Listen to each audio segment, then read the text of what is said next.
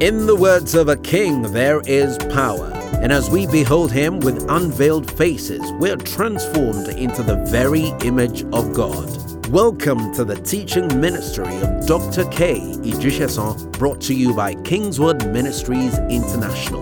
We believe that as you listen, faith is stirred up in you to become all that God has called you to be.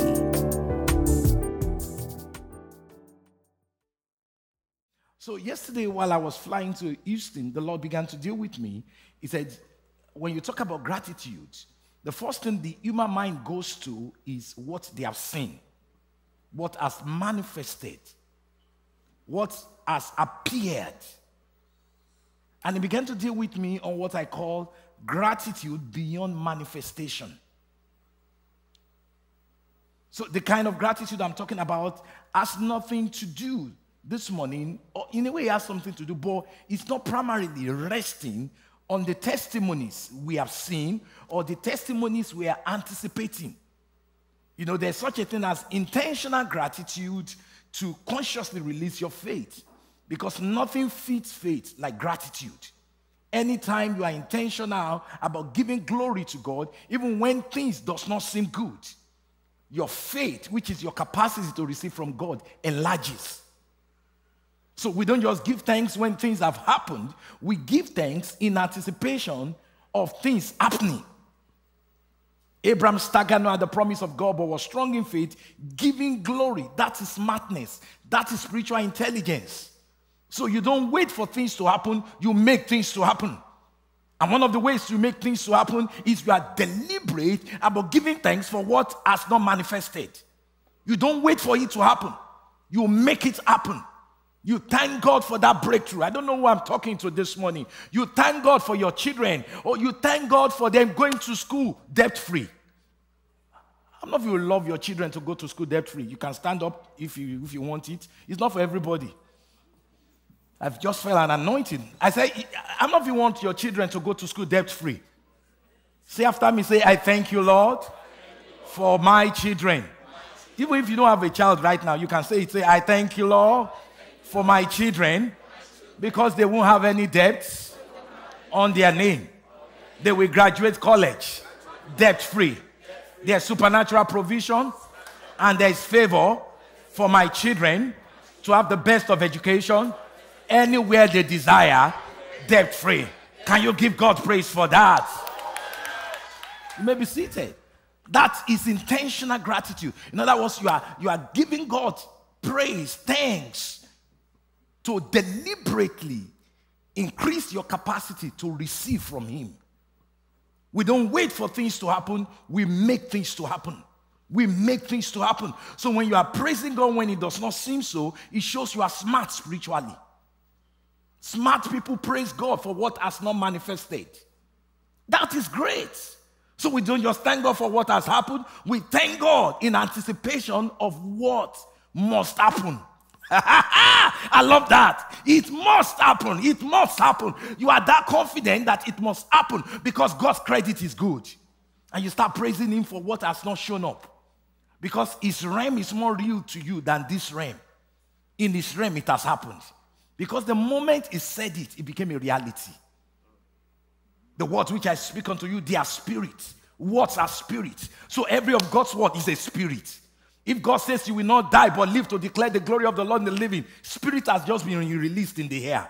And that spirit will ensure that your physicality, the manifestations around you, align with that spirit. So every time I'm walking around, spirits are walking with me. So he said, what spirit? The words which I'm speaking, they are spirits. They bring favor my way. Am I talking to somebody? They cause things to happen. I encounter favor that cannot be described. Look at one of those testimonies. Just had a meeting with vendors and they said, you need a warehouse to go to the next level. And he could not even imagine where the warehouse was coming from. But there's a God that works behind the scene. That God made sure someone who was not even familiar to him would be the agent to supply it. I was talking to somebody in Houston yesterday. I said, one of our problems is that you know, we are too connected to channels that God used that we miss out on the source. A couple of years ago, I had an encounter. Something that marvelous was going on financially. Money was coming in. I was smiling. I was happy. And God, I would have thought God would say, okay, I understand that you're happy. No. He just showed up and said to me, he said, son, why are you excited?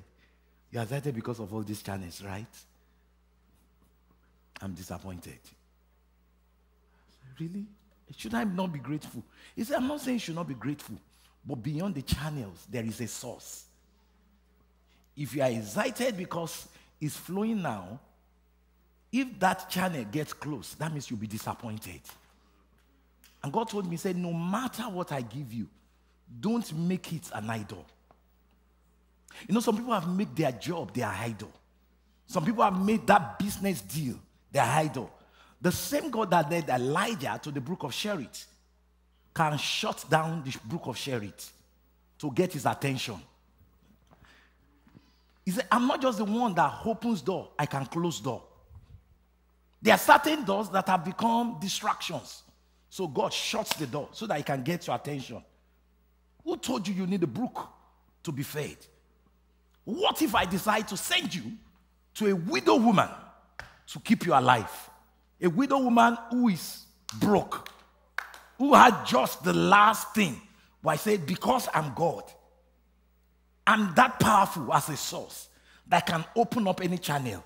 Even that woman was not aware that she's going to become a channel. Because in her natural thinking, she was thinking, I just have just enough to eat the last meal with my children and die. And yet God said, this is my plan. I don't know who I'm prophesying over. Don't let me go with your small thinking. While you are planning for the future, please accommodate God. Don't you say, neighbor? Always accommodate God. It's an inexhaustible channel. It's an inexhaustible source. So beyond any channel that has been opened, there is a source that is reliable. Can you give God a shout of praise? So God rebuked me. He said, take your mind off that channel. Just put it on me. Because it's possible that I will use another channel the next time. But if you are so fixed on that channel, once that channel is not flowing, you are disappointed. Because your faith is not in the source, but in the channel. So as God opens channels for us, don't get carried away with the channels. Always return the glory back to what? The source. But that's not what I'm talking about. I just gave you that free of charge, You know I like you, so freebies, just take it. Take it. Okay, to the original message today, gratitude beyond manifestation. In other words, gratitude that is not tied to anything happening. This is not about what you have seen or what you're anticipating to see. But this is all tied to what has happened. And this is what I call gratitude 101. This is, if you don't understand this gratitude, you don't really understand gratitude. Because everything that you are seeing and everything you are anticipating to see is tied to what I'm about to talk about. Colossians chapter 1 from verse 12. Colossians chapter 1 from verse 12. It says, giving thanks to the Father who has qualified us to be partakers of the inheritance of the saints in the light. Verse 13 says, he has delivered, can you say past tense? He has delivered us from the power of darkness, and he has conveyed or transported us into the kingdom of the Son of his love. Verse 14 says, in whom we have redemption, even the forgiveness of our sins. Do you know every single manifestation you have seen and every single manifestation you are anticipating is tied to this? And Paul saw it. He knew it. He said, I give thanks to the Father for what happened on the cross. Because if not for the cross, your car would not have manifested. If not for the cross, you will not be married to that cute woman. If not for the cross, you will not have those amazing children. If not for the cross, you would have been buried 6 feet under. If not for the cross, a whole lot of things would have gone wrong in your life. Giving thanks for what happened on the cross. So gratitude 101 takes you back to the cross. We're not talking about those little manifestations. Let's talk about the major work that took place on the cross. Because this is where gratitude starts. Understanding what took place on the cross. So this morning, I want to highlight for you briefly what happened on the cross. If you already know it, it will refresh your memory. If you have never heard it before, wonderful. What an opportunity to learn. So don't assume you know what I'm going to talk about. No, people have to realize, I know what he's going to talk about. Are you sure? Let me highlight what happened on the cross. What Jesus did for you. You know, we celebrate Easter, he died, he resurrected. Do you understand it? Maybe you've been taught a few times, but is it so real to you? Do you walk around in the consciousness of the... Because if you understand what the cross represents, you realize all the curriculum is already in the cross. The cross is so complete that it does not need any supplements. Jesus plus, no. You don't need to plus anything. It's Jesus alone. Verse 10 of Colossians chapter 2 says, in him we are complete. Verse 10, Colossians chapter 1 verse 10. It says, and you are complete. Now turn to your neighbor, say, neighbor, you are complete. Oh, come on, make your neighbor feel good. Come on, the way you say it. The way you said it, it didn't feel you. Come on, say neighbor, you are complete. I just gave somebody a line you are thinking about to ask a lady out. You know, can you imagine walking up to a lady and say, I just want to let you know you are complete. You're complete. But now we're not talking about, you know, your girlfriend. We're talking about you and Jesus. So without you, you are incomplete. Without what? Him. So your completeness is tied to him. So anytime you pull away from the cross, there's a sense of deficiency because your completeness is in him. And that's why anytime you are so far away from the cross in your thinking, you begin to feel condemned. For our righteousness is not of ourselves. He robed us by himself. In him, you are complete. Hey, looking unto Jesus, the author and the finisher, everything we need from beginning to the end, A to Z, is in Jesus. In him, we are complete. Lift up your two hands wherever you are. Say, in Jesus, I am complete. Oh, Ralakasotaba. Robo, that's a message on his own. I'm complete. Man, so you know, there's a way you can look at your flaws, at your misses, at your mistakes, at all the things that are not going on well in your life, and break down in tears. What about looking unto Jesus and say, I'm complete. I'm complete. Let's do this exercise for 1 minute, for 30 seconds. Can we rise up? Can we rise up? I want to teach you something. Can you look up and say, Jesus, I look unto you, my completeness, and thank you consciously from the depth of my heart because you have completed me. Lift up your hands and just worship him. In Jesus, we are complete. In Jesus, I'm complete. In myself, I'm full of flaws. In myself, I'm full of inadequacies. But in Jesus, I'm complete. Just worship God for the next 15 seconds. In you, I'm complete. In you, I'm complete. In you, I'm complete. In you, I'm complete. Somebody shout, I am complete in him. Now let's sit down. Very briefly, let me now run you through Colossians chapter 2 from verse 11 to 15. Let's do some Bible study. Let me highlight to you what Jesus did on that cross to make you complete. 1, verse 11 says, in him you were also circumcised with the circumcision made without hand. Now, if you have ever read the Old Testament, you will see that God instructed Abraham in Genesis chapter 17 that every male child must be what? Circumcised on their foreskin. I don't know if you know about that. But you know that circumcision is actually a type and a shadow of the real circumcision. Because what God had in mind was not the fleshly circumcision, but rather the circumcision in your spirit.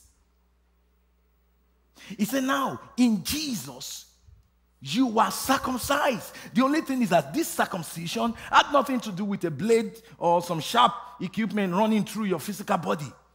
But it took place in the realm of the spirit. He said there was a circumcision. So when you came into Christ, you were circumcised with the circumcision made without hands. There was no need for hands to be used in doing that kind of circumcision, because this one is a spiritual one. He said, by putting off the body of the sins of the flesh and by the circumcision of Christ. So there's something we call the circumcision of Christ. The circumcision of Christ. And there's something about circumcision which is so powerful. Can you imagine in 1 Samuel chapter 17, when David was faced with Goliath, what did he say? He said, who is this uncircumcised Philistine? That means there's something powerful about circumcision. There's something that a circumcision unleashes in you. Can you imagine a teenage boy approaching a giant, 7 feet tall, or I don't even know how tall again. I used to know, but I can't remember right now. A giant and a little boy. And the little boy was so confident that he was going to win the battle just because of circumcision of the flesh, which was a type and the shadow of the real thing which you have. David was so confident because of his circumcision. How dare you confront the people of God? Don't you know we are circumcised? So he said, then what does it mean to be circumcised? To be circumcised means to be in covenant. Genesis 17:11. To be circumcised means to be what? In covenant. Is a sign of the covenant. Is a sign that tells you belong to someone. Somebody is responsible for you. You know, when you are circumcised, you walk in confidence, because you know there's somebody who has come in covenant with you. And in a covenant relationship, you have an opportunity to lean on someone else's strengths and use it as if it's your own. Genesis 17:11. It says, and you shall be circumcised in the flesh of your foreskins, and it shall be a sign of the covenant between me and you. So they were circumcised in their flesh, which was to be a proof that they were in covenant with God. So every time they see the circumcision, they are reminded, God is responsible for me. I came this morning to let somebody know, maybe you have forgotten, God is responsible for your life. God is responsible for your future. All this overthinking about your life, I'm not saying you should not plan, but there's a level of planning that becomes unscriptural. Hey, my life. You are circumcised. Don't you never say you've been circumcised with Christ. Circumcision of Christ. He said, a sign of the covenant between me and you. The same way, the moment you got married, all your earthly possession, including your fine Mercedes-Benz G-Wagon, is ours now. So I said, Pastor, don't go there. I married her, not my car. The day you married her, even your car married her. You know, I came late this morning, and, I was so druggy. By the time my wife was coming to church, I was still sleepy, so I said, I see you. So I woke up, and I was ready to go, and the car I normally use had gone. Did I get mad? No. By the way, if you are married, the car that works well belongs to your wife, and the one that has fault belongs to you. Somebody shout amen to that. That's one of the things I learned in marriage. Anytime the car breaks down, I get a phone call. Your car is down. So the car that is good belongs to what? Am I preaching good? The car that is good belongs to the ones that need to be fixed belongs to.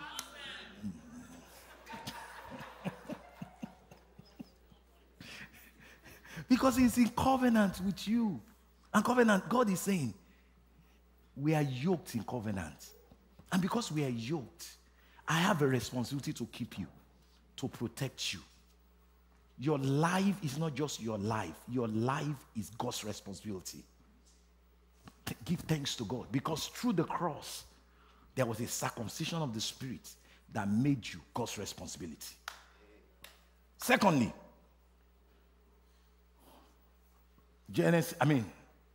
Colossians chapter 2, verse 12.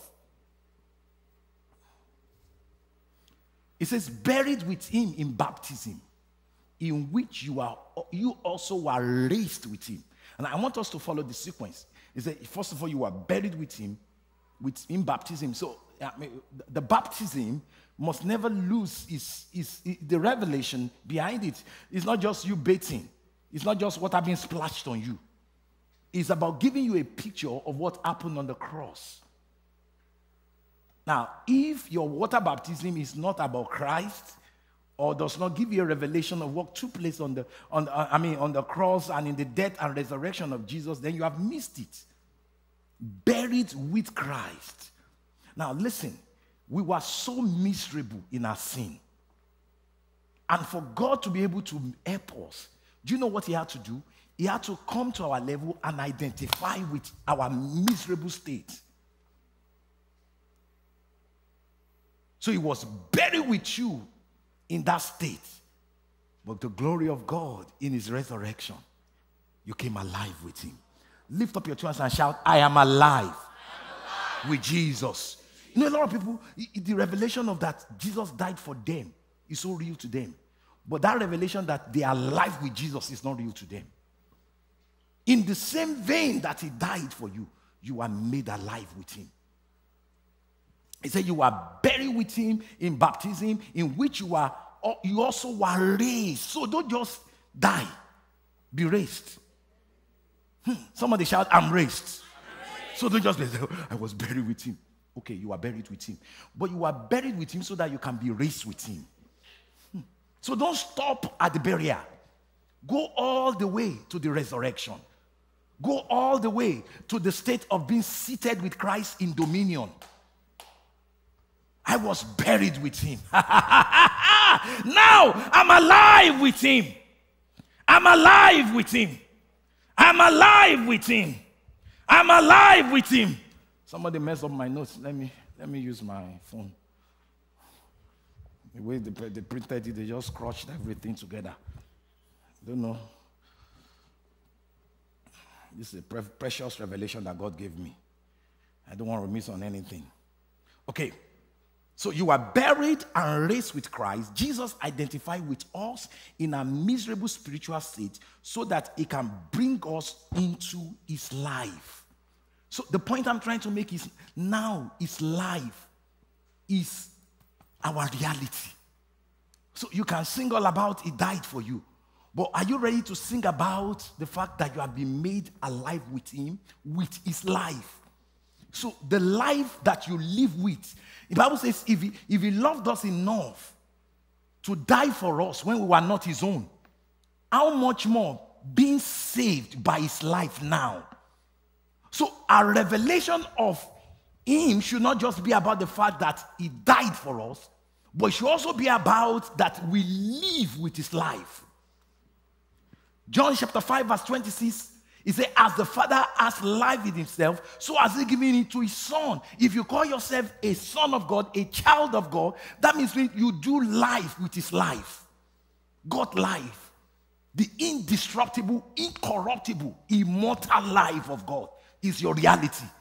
If the spirit of him that raised Jesus from the dead dwells in you, that same spirit will quicken, give life. So you do life with his life. Your cells are alive. Your tissues are alive. Your organs are alive. Your systems are alive because you have access to his immortal life. I have a reality of his life. I was not just buried with him. I do life with his life. I'm conscious of his life. In him was life. And that life, the Zoe God kind of life, is the light of men. So if we're going to be, if you're going to have impact in our generation, you must do life with his life. Because in this darkness, it takes his life to have light. In him was life, and that life was the light of men. In other words, without his life, it will be all dark. Your light is a function of that life.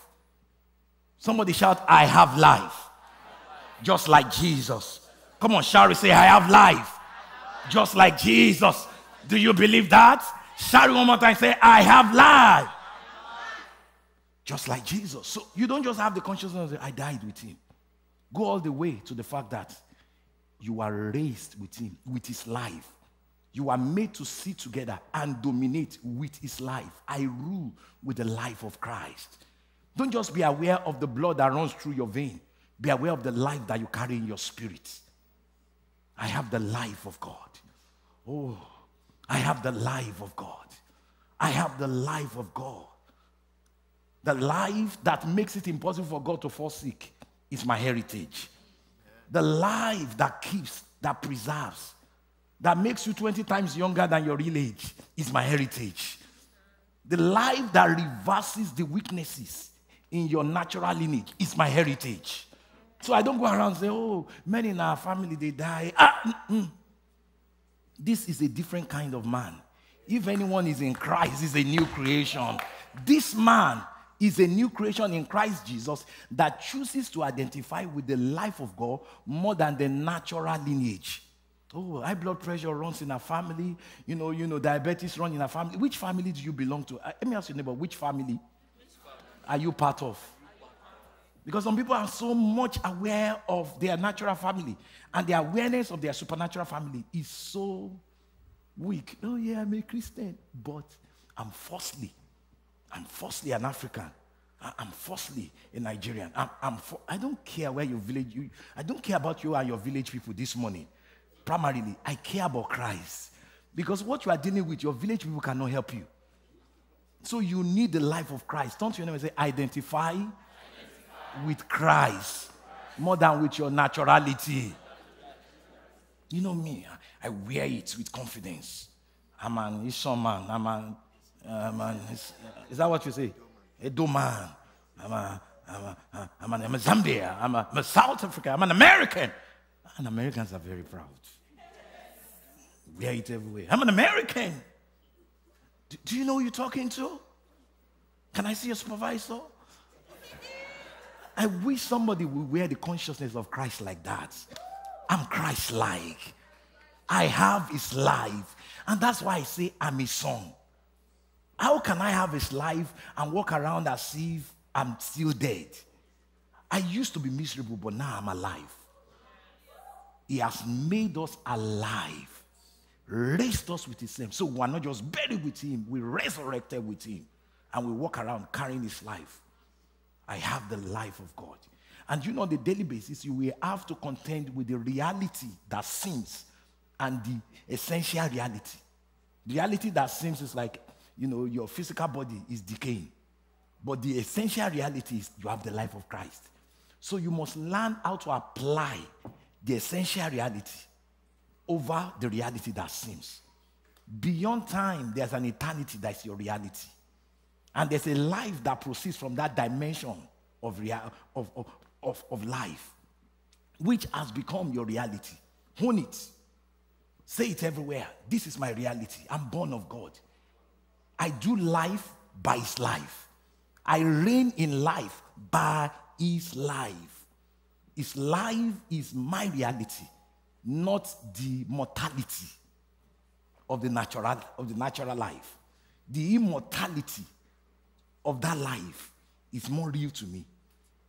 Somebody shout hallelujah. Somebody shout, I have life. Spend a lot of time on that. So you are made alive. What about this? You are completely forgiven. Hey, so you are not just alive, you are forgiven. Oh my God. Really? You are completely forgiven. Verse 13. Look at it. Verse 13 says, Colossians chapter 2 and verse 13. Colossians chapter 2 verse 13. It says, and you being dead in your trespasses and your circumcision of the flesh, he has made alive together with his life, right? Having forgiven you all trespasses. So it's not like God kept your sins, in one storage, like our parents do most of the time. I don't know if you know what I'm talking about. And they remind you, last week you did this. Anybody grew up in a home like mine? 7 weeks ago, you did it. Mommy, are you keeping tab? Last year, you did this. But you know, a lot of people still have that mindset that God still has all their messes kept in a storage. And whenever they mess up again, remind you, you have come again. When God forgives, he does not just forgives, he completely wipes it off. God is not keeping tab of your mistakes. That's why the Bible says he loves you unconditionally. His memory of you is not based on your mistake, it's based on what Jesus did for you on the cross. You are completely forgiven. But the question is, have you forgiven yourself? If not for the mess I made when I was growing up, I won't be in this mess. Could it be that the image of the previous mess is what is still messing you up? Christ has forgiven you, but you are holding up to the image. Oh, it's my mess. I will own my mess. I don't know about you. I would rather own my forgiveness. Lift up your two hands and shout, I'm forgiven. He has forgiven us. A lot of people are walking with condemnation all over their shoulder, pressing their lives down. You know, we are all sinners. No, we are forgiven. I am forgiven.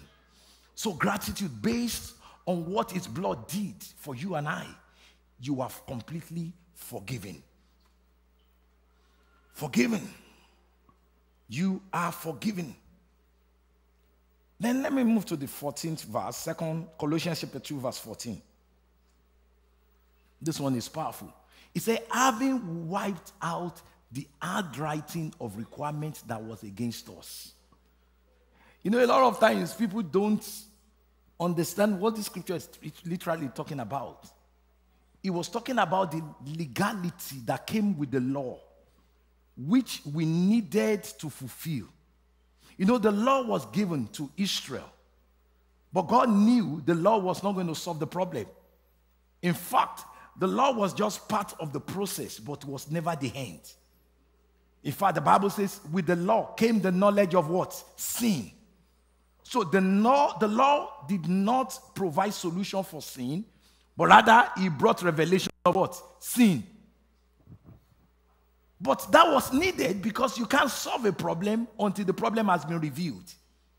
So the law revealed the problem, but grace solved the problem. So we are not against the law. In fact, thank God for the law, because if the law has not been given, we would not have known that we needed a savior. So the law came, and there was a revelation of our weakness. The law was not given to justify, but it was given to reveal sin. So that man can humbly come to his knees and ask for help from the Savior. Who is the Savior? Jesus. And on the cross, what was he doing? He said he wiped out the handwriting of requirements that was against us. Every single details of what man needed to do to qualify for the righteousness of God was taken care of in Christ Jesus on the cross. And that's why we boldly declare, I'm the righteousness of God in Christ Jesus, because it's the one that fulfilled the requirements. He has made the requirements. Somebody shout, he has made the requirements. Do you believe it? Come on, shout it 3 times. Say, Christ has made the requirements needed for my righteousness. He said he wiped out every handwriting requirement that was against us, which was contrary to us. In other words, the law was not working for us. It was working against us. And that's why it will be so sad for a new creation in Christ Jesus to reverse back to the law. The law points the attention at you. Grace points the attention at Jesus. So we are not busy looking at ourselves. We are busy looking at the one that died for us and fulfilled the requirements of the law. But you know the beautiful part, as we focus on Jesus, we bring forth the fruits of righteousness. We're not doing this so that we can live anyhow. We're doing this because that is the way to bear fruits after him. Looking at Jesus. Jesus is the focus, not you. Examine yourself. All these years that you've been looking at yourself, have you fixed you? But when you look at Jesus, the fruits came out, will begin to come out. Is they having wiped out the handwritings of requirement that was against us, which was contrary to us, and he has taken it out of the way. He cleared it out of the way. Clean state. I love the last phrase. Having nailed it to the cross. I want you to picture Jesus on that cross. And as he was being nailed, every single details of the requirements you are supposed to fulfill was nailed into the cross with him. He fulfilled it. And that's why you owe him your worship. Lifetime. Oh, Jesus, you receive it all. All the punishment I deserve. You met all the requirements for me to be righteous. Oh, now I say I'm the righteousness of God in Christ Jesus. Oh, he has taken it. Now, if he has taken it out of the way, why are you bringing it back to your life? I'm not good. I'm a sinner. I'm unworthy. I'm bad. I'm terrible. Shut up. Stop that nonsense. Do you think Jesus is excited in heaven and you call that worship? I remember, in college those days, where we used to go and pray. There was this gentleman. We come almost every evening. I would say, Father, I know I'm a mess. I'm a terrible mess. I don't even know why you saved me. I don't deserve it. I'm so messy. I'm terrible. I'm a failure. I'm a disappointment. Lord. And he will go like that for 30, 45 minutes. That is not worship. And that is not humility. That is humiliation. Jesus is looking at the angels in heaven and said, what's going on here? I thought I died for him. But he would rather identify with the mess I cleanse more than the clean state I've given him. Why not embrace your clean states and start bearing fruits?